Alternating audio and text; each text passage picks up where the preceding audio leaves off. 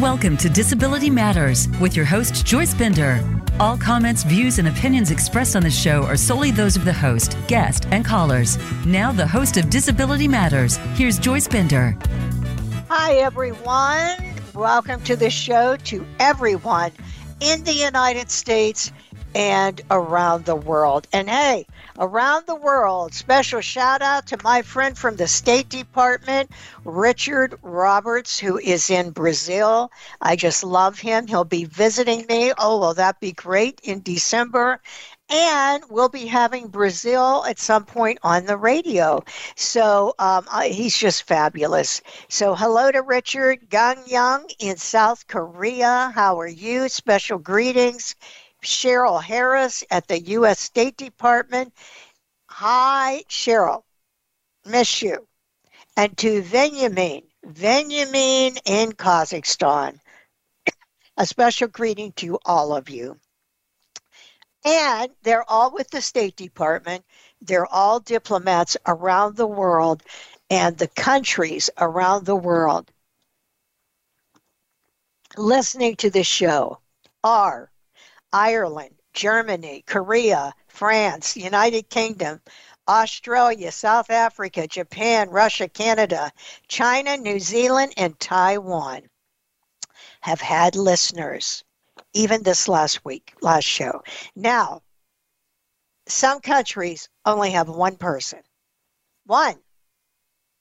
But even if you're one person, wherever you are, you can make a difference. Tell other people about this show.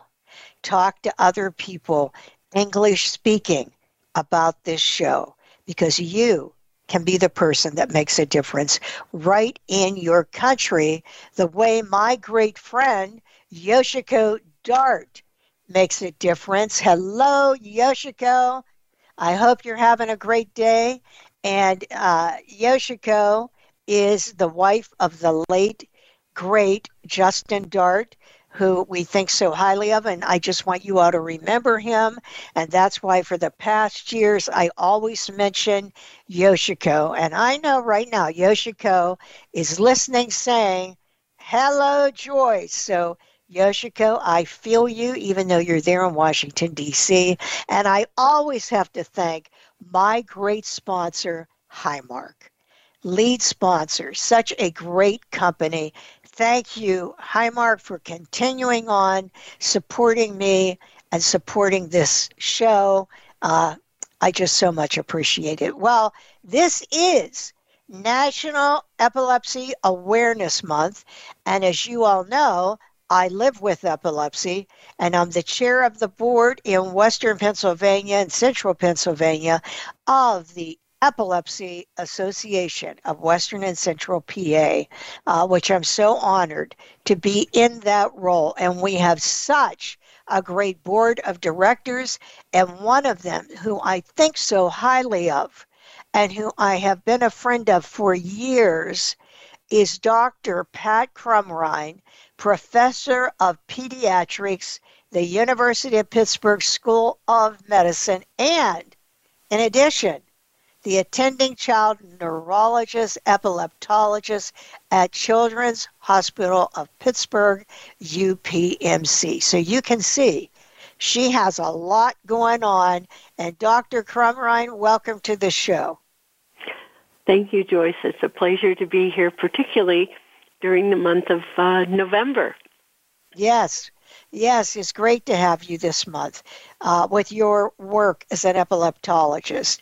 So, Dr. Crumrine, as you heard, we have people listening around the world to the show, in addition to all the people in the United States, so they know a little bit about you. What made you decide to become a doctor? And what made you decide to specialize in pediatric medicine and then as a neurologist and working in epilepsy? Well, the decision to become a doctor began somewhere around the time I was in junior high school. I really enjoyed biology. I enjoyed working with children. I did a lot of my money earning as a babysitter while I was growing up.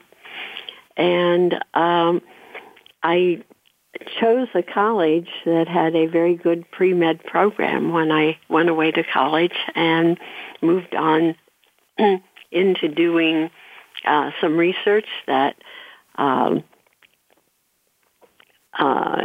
stimulated further my interest in biology and medicine, and went from my undergraduate program from Marietta, Ohio, on to medical school in Philadelphia. And during medical school, although I really enjoyed surgery in that time period, it probably was not the best field for a woman. And I also enjoyed pediatrics and had an elective that took me to Boston, where I spent some time with a pediatric neurologist who did neuromuscular work. And I think that further enhanced my interest in pediatric medicine, and particularly began my thoughts about pediatric neurology. When I graduated from medical school, I came back to Ohio and did a pediatric internship. And there was a very well-known neurology program at the hospital where I did my residency. And in particular, there was a very important man in my career, Dr. Robert Iben, who ran the neurology program in pediatrics there. And from there, I had the opportunity to meet other child neurologists, and when I finished my pediatrics, I was encouraged to go to New York, where I did further training, 3 years of training in child neurology. So that was sort of my road to child neurology. And subsequently, I ended up in Pittsburgh after completing my child neurology training. And they had a busy epilepsy clinic, and I was assigned to take charge of that epilepsy clinic, and the rest is really history. Wow. What a career. How did you get to UPMC then? One of the child neurologists that was a year ahead of me in training in New York had done his pediatrics here. And when I finished my training in New York, I did a year in general child neurology in a multi-specialty clinic in Wisconsin, and got a call from him one day that they were in need of an additional child neurologist, and would I be interested in looking at the program. I came, liked the city, and I liked the hospital, and here I came, and here I've stayed. Wow. And a great asset, may I say, to not only UPMC, but children living with epilepsy.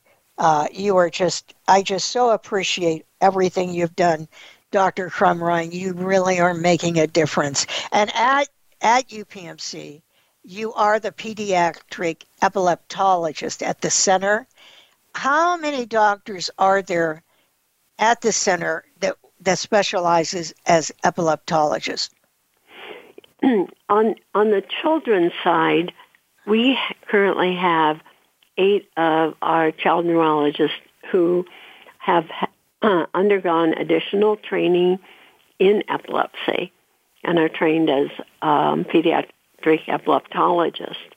And we have a total of 24 child neurologists, and of those 24, a third of us spend our time in epilepsy. And do you see a lot of children coming in with epilepsy? We do.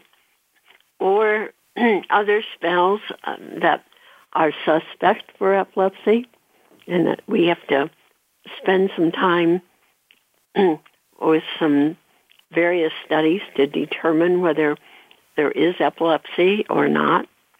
For 1 minute, Dr. Crumrine, as you know, my epilepsy was misdiagnosed, and one of the reasons is because I would, fall but not have a convulsion. And I think that most of our listeners right now think when they hear epilepsy, that's what they think of. They think of a person having a tonic-clonic seizure, better known to them as a grand mal seizure.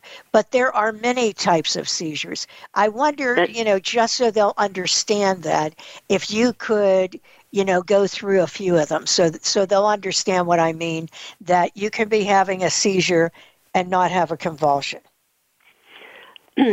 You're absolutely right. What can be manifest as a seizure is quite variable from one person to the next. In children, we see seizures in which a child may just stop what they're doing.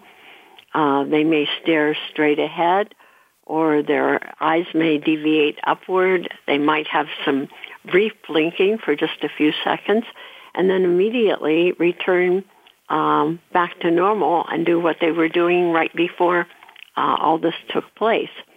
And this type of seizure used to be called petit mal seizures. We now refer to them as absence seizures, and they can occur 100 times a day. So that if a child were in a classroom, there could be lots of information that they would not pick up.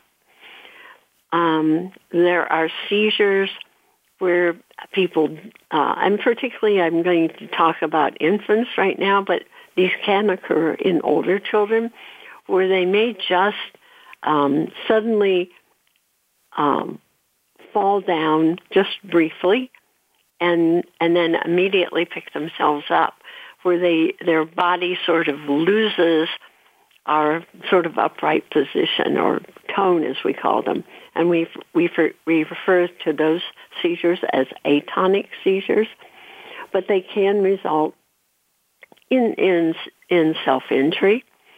We have myoclonic seizures, where someone may have a brief, quick jerk, or they may have a cluster of brief jerks. And those can occur in infancy. They can also occur in teenagers. We have what you refer to as a tonic-clonic seizure, or used to be called a grand mal seizure. We have seizures where people can just all of a sudden just sort of stop what they're doing, and they may or may not be aware of what's going on, sometimes yes and sometimes no. We can have people, and again, more commonly seen in young children, where laughter is the main manifestation of a seizure, and that's called gelastic seizures. But the laughter is not usually the typical laughter for the child or the person. It's an unusual laughter. We can have seizures that involve a rhythmic jerking of an arm, a leg, an arm and a leg, a portion of the face, and those are referred to as clonic seizures, where the movement is a rhythmic, sort of brief jerking movement that occurs. And some of these seizures can start out on one side of the body and then spread to the other side of the body, or they may remain just on one side. We can have seizures where there's emotional symptoms that occurred, and like crying, or I've mentioned the unusual laughter. So these seizures can occur with just the manifestations I described, or some of them can spread to the other side and go on to be a generalized seizure. There's the so sometimes a seizure can involve jerking movements, and the patient may remain totally aware of what's happening. The current terminology for that is focal aware seizure. And the terminology, I think, is something that I think is confusing to a lot of people, because it seems to be an evolving terminology. And the best way, I think, for people to become aware of some of the terminology is to look at the terminology that is listed in the internet on the website of the International League Against Epilepsy. They have a very nice description of the newer classification, the types of seizures, and they relate it to some of the prior terminology that we have used for these seizure types. I don't know if that answers all of the questions. Yeah, I hope the listeners, as you can see, there are so many types of seizures. I'll give that one example, absence seizure. Someone can look as if they're staring for just a few seconds and they're having a seizure, and then people at school, the teacher, may think they're not paying attention. Any of these things, you want to know my suggestion? Go to an epileptologist, a neurologist that has specialty in epilepsy. Do not go to the family doctor, because most family doctors are not going to understand this, which is what happened to me. And subsequently, I fell at the movie theater and fractured my skull and had life-saving brain surgery. Why? Because the family doctor did not think falling down, even though I told him, my husband found me and thought I was having a heart attack because the way my eyes were and a bluish color. Mm-hmm. That's epilepsy. So I'm really glad you did that, Dr. Crumrine, because I want people to understand if their child has any of these symptoms, or an adult listening, that, they have to get on it. And children, sometimes these seizures aren't noticed by a parent because they just don't understand. I've had people call me, honestly, and asking me, do you think this is normal? And I'll say, no, it isn't normal, but go to the doctor because medication can help. And other things, Dr. Crumrine, there are children that have brain surgery. It's hard to believe that half a brain could be removed. But could you talk about the different types of surgery and implants? Yes, absolutely. I'll sort of preface it by saying that the initial treatment that we will try for the majority of people that have seizures would be an anti-seizure medication. And if that is not working and someone has tried generally a couple of appropriately selected seizure medications, then we would look at to try to determine where the seizure is coming from, and if the source of that seizure is something that could be safely surgically removed without creating further medical or neurological problems. And if so, then the typical surgery would be additional monitoring of the source of the seizure, as well as making certain that the source of the seizure does not involve other significant areas of the brain, such as language or motor function, and that these would not be in any way impaired after a surgical removal of the seizure focus.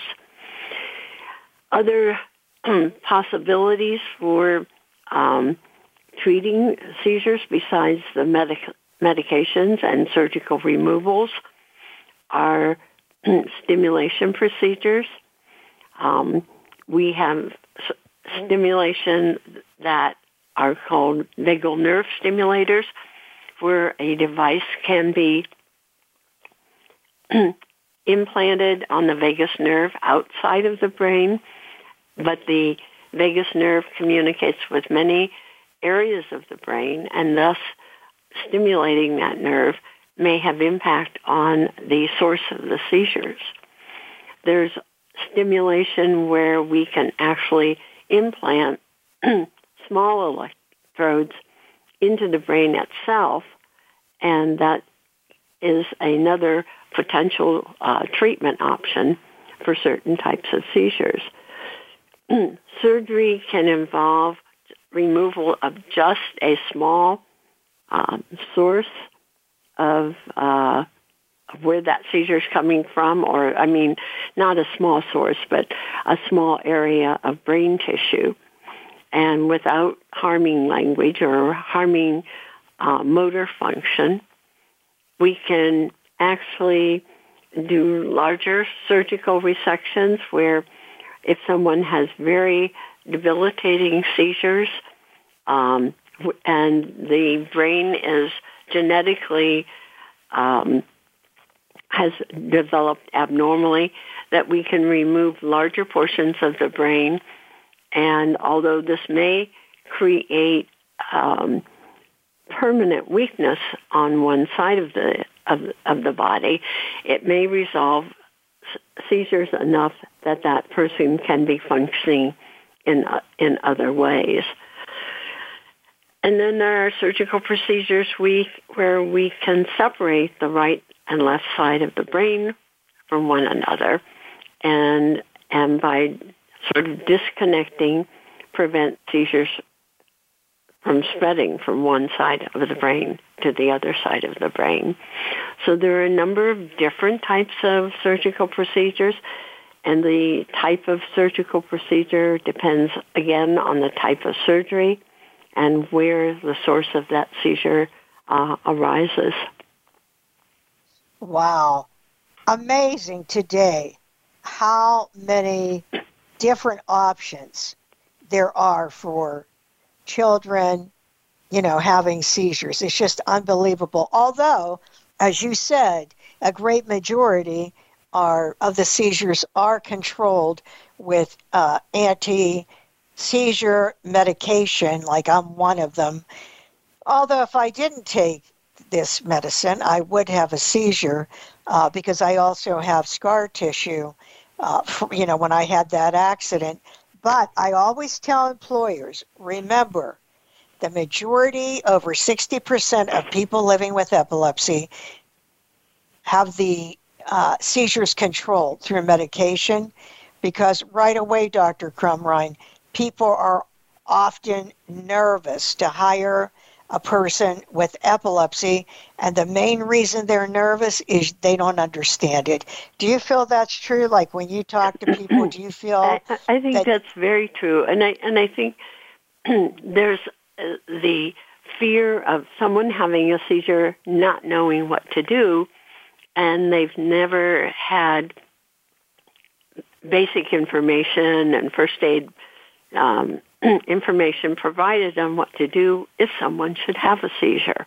And I think generally the majority of people are scared of what we used to term the grand mal seizure, or a generalized tonic-clonic seizure. Yes, and when they see that, they are afraid.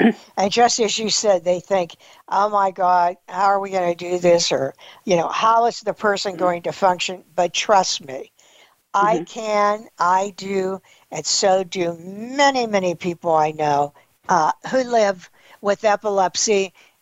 Everyone deserves the right to work. Disability rights are civil rights. And remember, the author of the Americans with Disabilities Act, Tony Coelho, lives with epilepsy. And to me, that just really says it all. And I'll bet, Dr. Crumrine, you've seen it all, because I'll bet from when you started till right now, things are so different for people living with epilepsy and children. Amazingly different. At a time that I started my career in neurology, we were working with primarily 3 anti-seizure medications, and one that had been used since probably the late 1850s, which were bromides. And during my career, the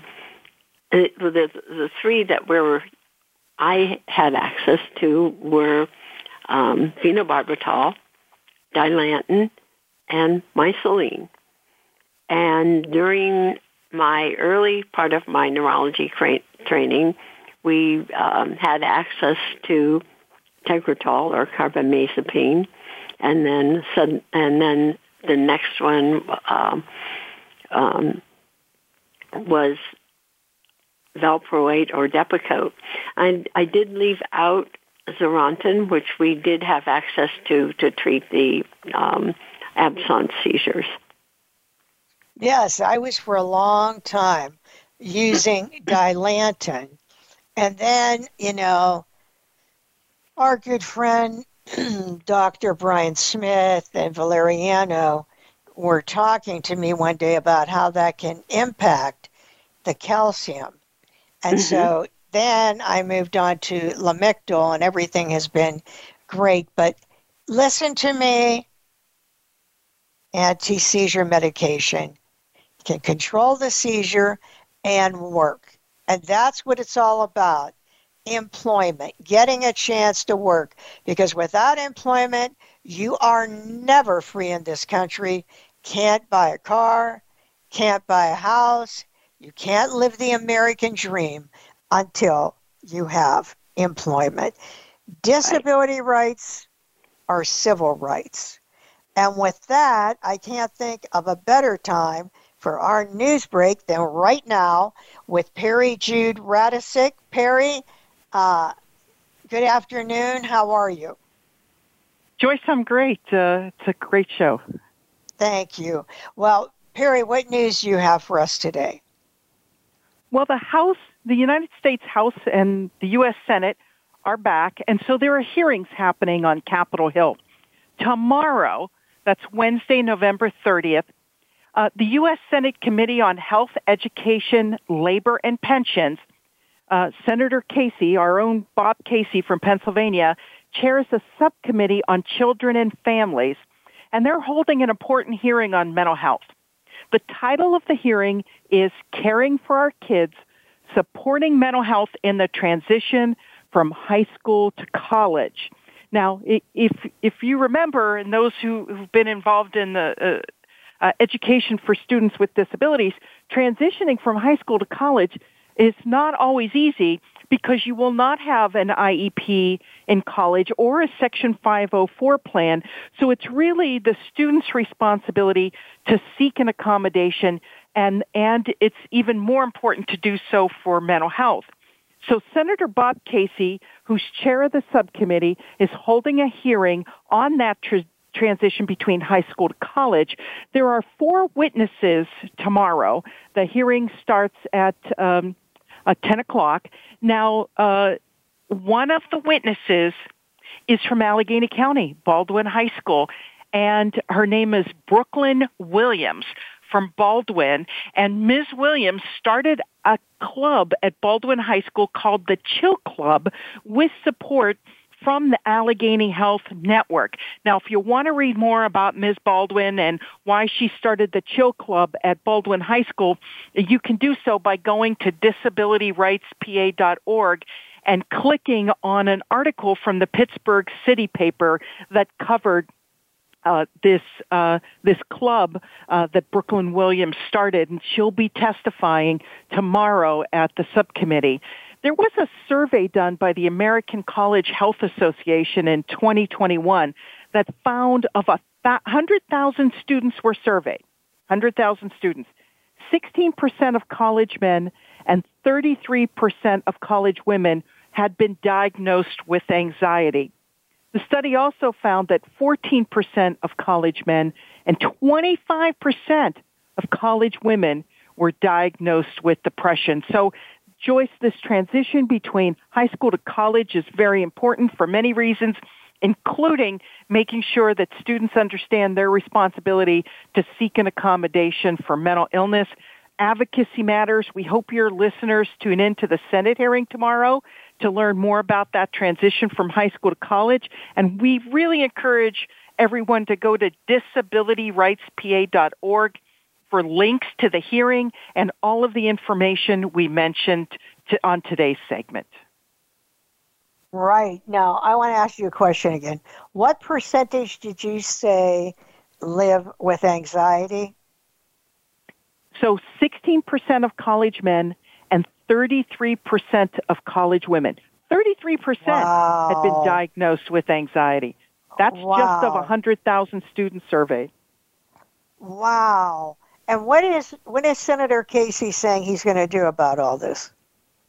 Well, I think what they need to do is have a hearing, and then usually Senator Casey will introduce legislation once there's been some documentation of the need for legislation.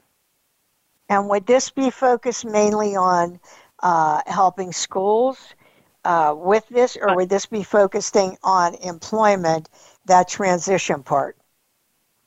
No, the transition is only about how we can, or how Congress can, or what are the recommendations to support mental health in that transition from high school to college. I don't think they're limiting it to just making sure you seek an accommodation. It could be related to anything, Joyce. Wow, that is so great. One other question. Is it possible to see this, to live stream this, or not? There is a live stream. It's happening by the subcommittee, and we have a link to the live stream for tomorrow. If you go to disabilityrightspa.org, you can click on the link we have to the subcommittee hearing and join the hearing live. Oh, that is awesome. That is great. Well, thank you so much, Perry, for keeping us up to date, and we'll look forward to talking to you again next week. Thanks, Joyce. Take care. All right. So interesting, isn't it, Dr. Crumrine? That's fascinating. And I actually have read something recently in the New York Times about these higher percentages of anxiety and depression in teenagers. They've associated some of this increase to COVID and the lack of contact that many of these teenagers have had with their peers. But even still, it seems to me that we see a much higher percent, even in our neurology clinics, than we had when I was first starting in neurology. Wow. Yeah, that truly is amazing. When Perry went over that, I thought, well, and wait a minute, there is a comorbidity of depression or mental health with epilepsy, right? Correct. Very much so. Or mood disorders. Yeah, that is something that is important to know. Well, Dr. Crumrine, remember when I was asking you how far we've come in pediatric? Peggy Beam Jelly, the CEO of the Epilepsy Association of Western and Central PA, was telling me there was a time you had to send brown envelopes without any name on it, such as Epilepsy Association, to homes because the family did not even want the mailman to know. No, and there are still occasionally families that I run into that have teenagers that are either ready to graduate or have graduated where they have never told anyone that they have epilepsy, and that they have been very hesitant to talk about it in any way. That is amazing. I think that's a shame. Yeah, that's so sad. And when I was in Asia where there's pervasive shame, they didn't even want me to say the word, which of course, you know me, I didn't listen. I did say the word. But, they had these weird names like cerebral electric disorder. And I thought, why would you want to say that? That sounds scarier to me than epilepsy. But when they hear the word epilepsy, they think demonic or witchcraft or mental health. They think something. And we, thank goodness, don't have that. But even in the South, there's this feeling of demonic, especially like in Louisiana or witchcraft or something. But I know you're right that many people that I've met do not want anyone to know they have this. And that is my question. Why do you think there's so much stigma toward epilepsy? I think part of it is fear on the part of the observer or the family member of not understanding what it is, not understanding that it is a medical illness like heart disease, pneumonia, and that there are medications that can control it, and that people can live a fairly normal life, or even, I shouldn't say fairly normal, I would say a very normal life. Taking a medication such as we would take insulin for diabetes or, an allergy medicine. It's part of our makeup, and we adjust to it and can be normal functioning human beings. But I think it has had such a negative history throughout our human lives that it takes a long time to overcome that history.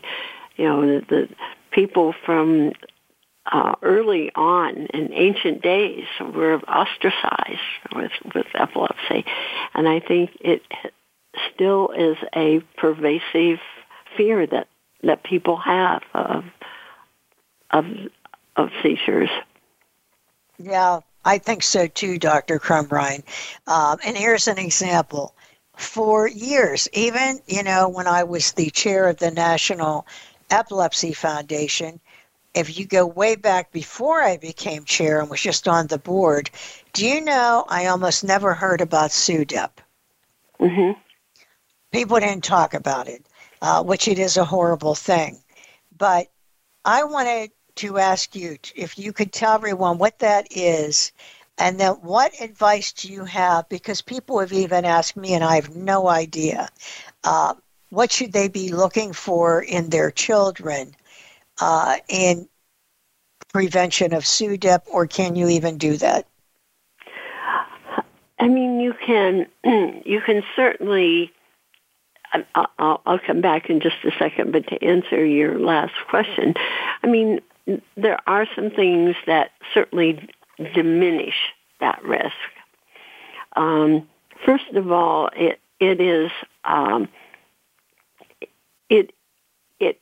involves someone having a seizure very frequently, and I'll say most of the time while sleeping, it tends to, when that occurs, can result in death. And it's not related, let's say, to a heart condition or any other medical or traumatic situation. There's has been a lot of study, and there is ongoing study of the causes and looking at ways of preventing this. It is uncommon in children, although it can occur. It is more likely to occur in people that have uncontrolled epilepsy.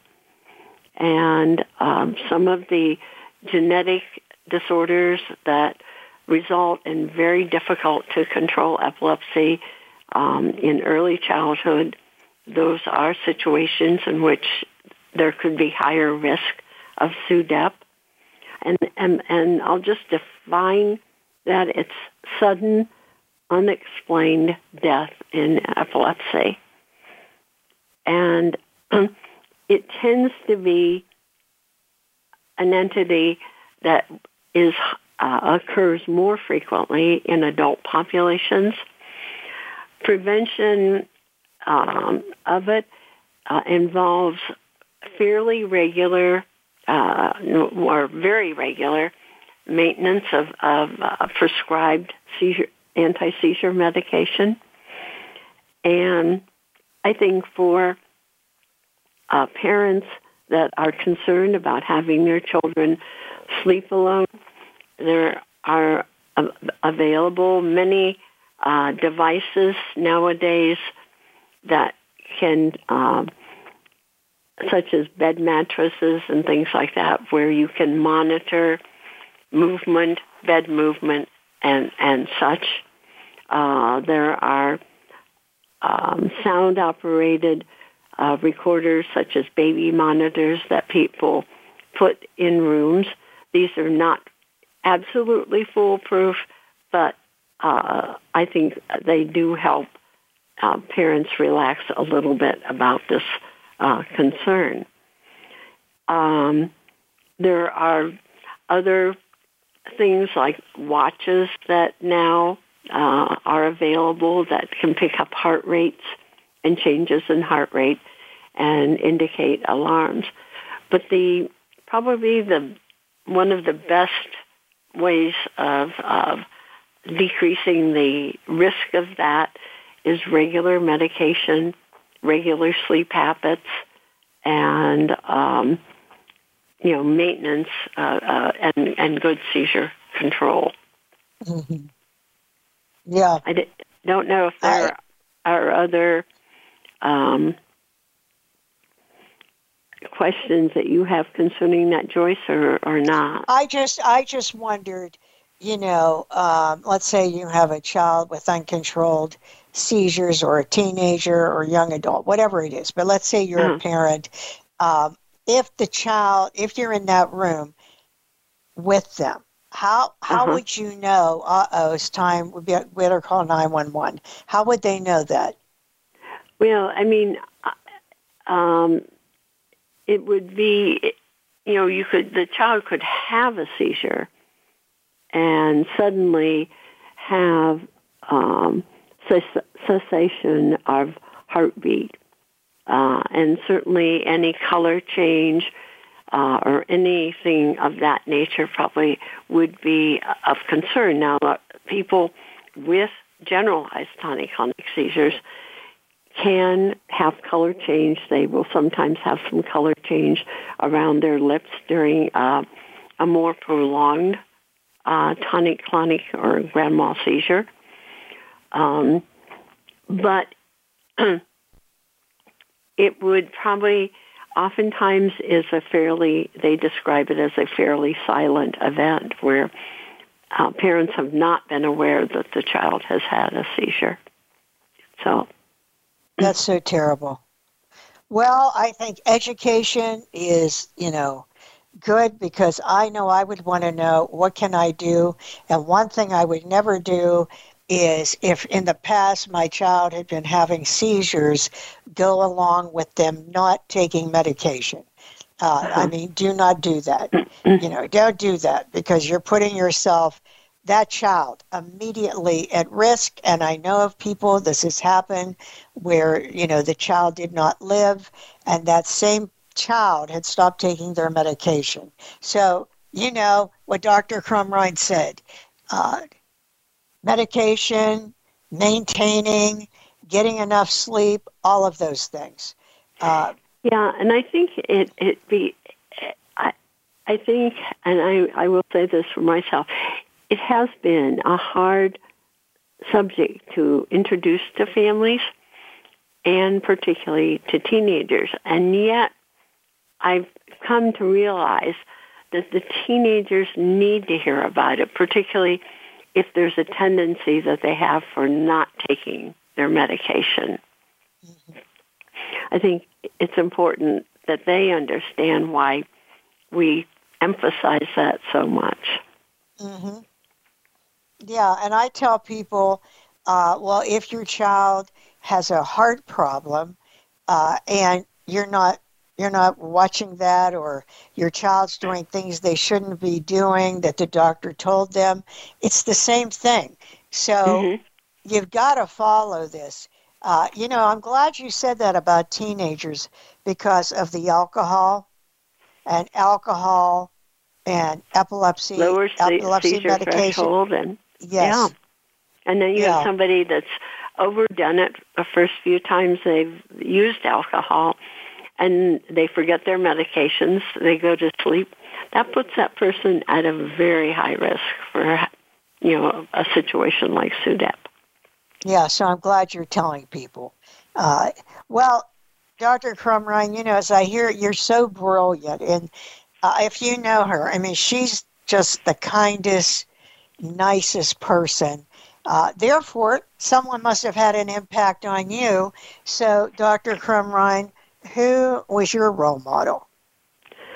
Well, I mentioned earlier this Dr. Iben, who was a pediatric neurologist at the Cleveland Metropolitan Hospital when I was doing my pediatric residency.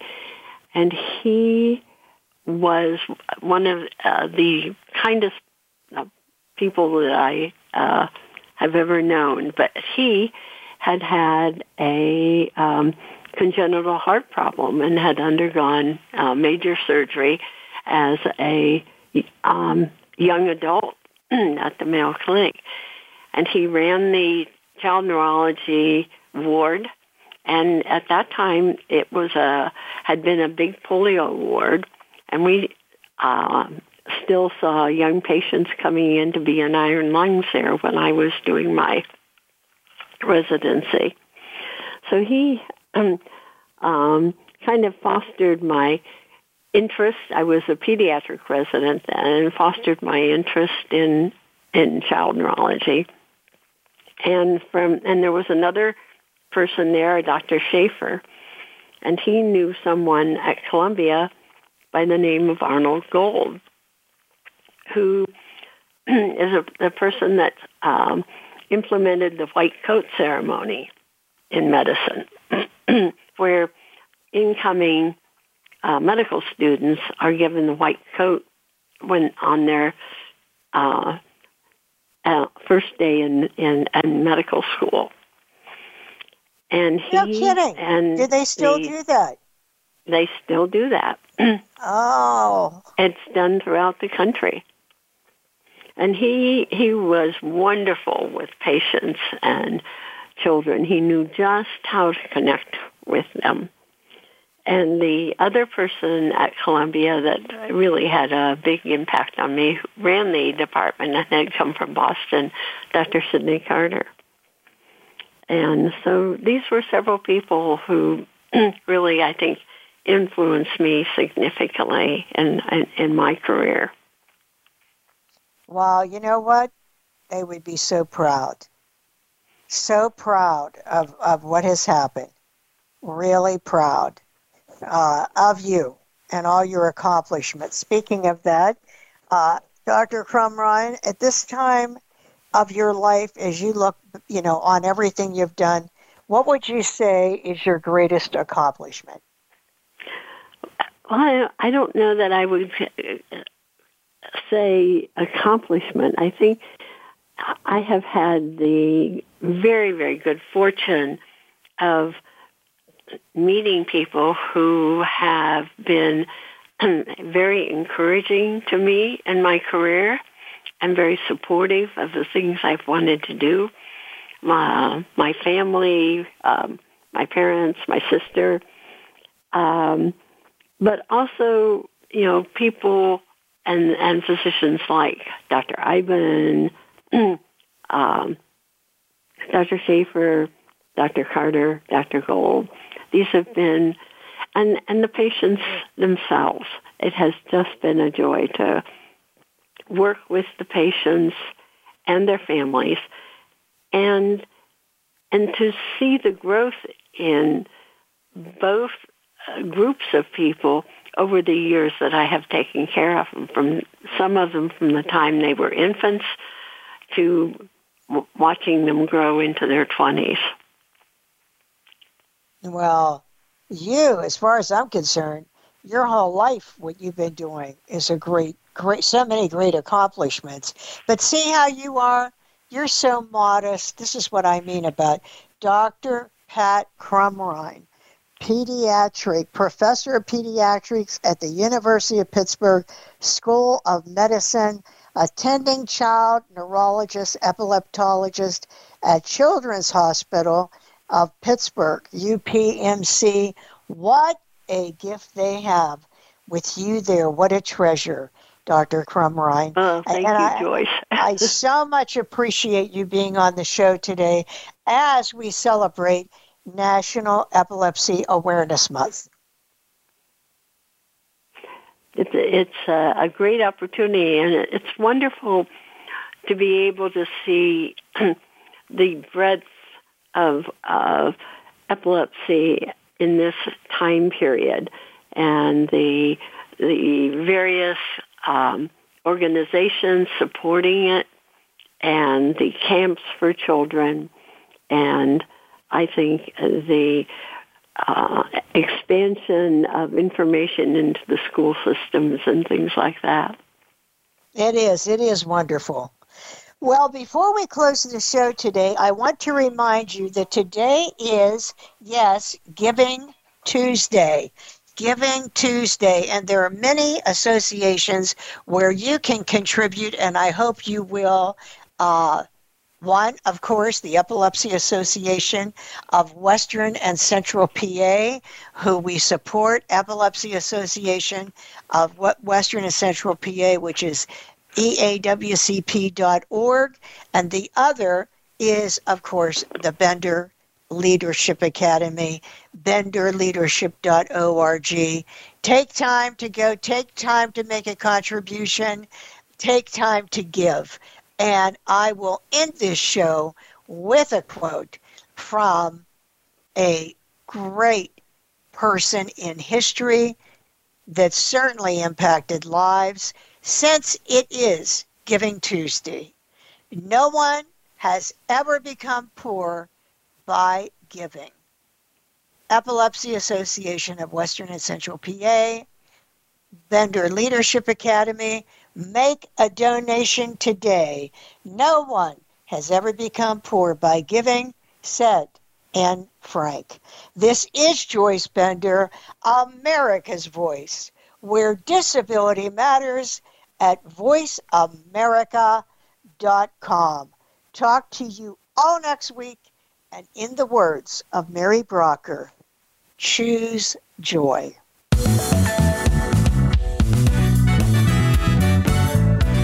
Voice America would like to thank you for tuning in. Please join us next Tuesday at 11 a.m. Pacific Time and 2 p.m. Eastern Time for another installment of Disability Matters, right here on the Voice America Variety Channel. We are the leader in live Internet talk radio. VoiceAmerica.com.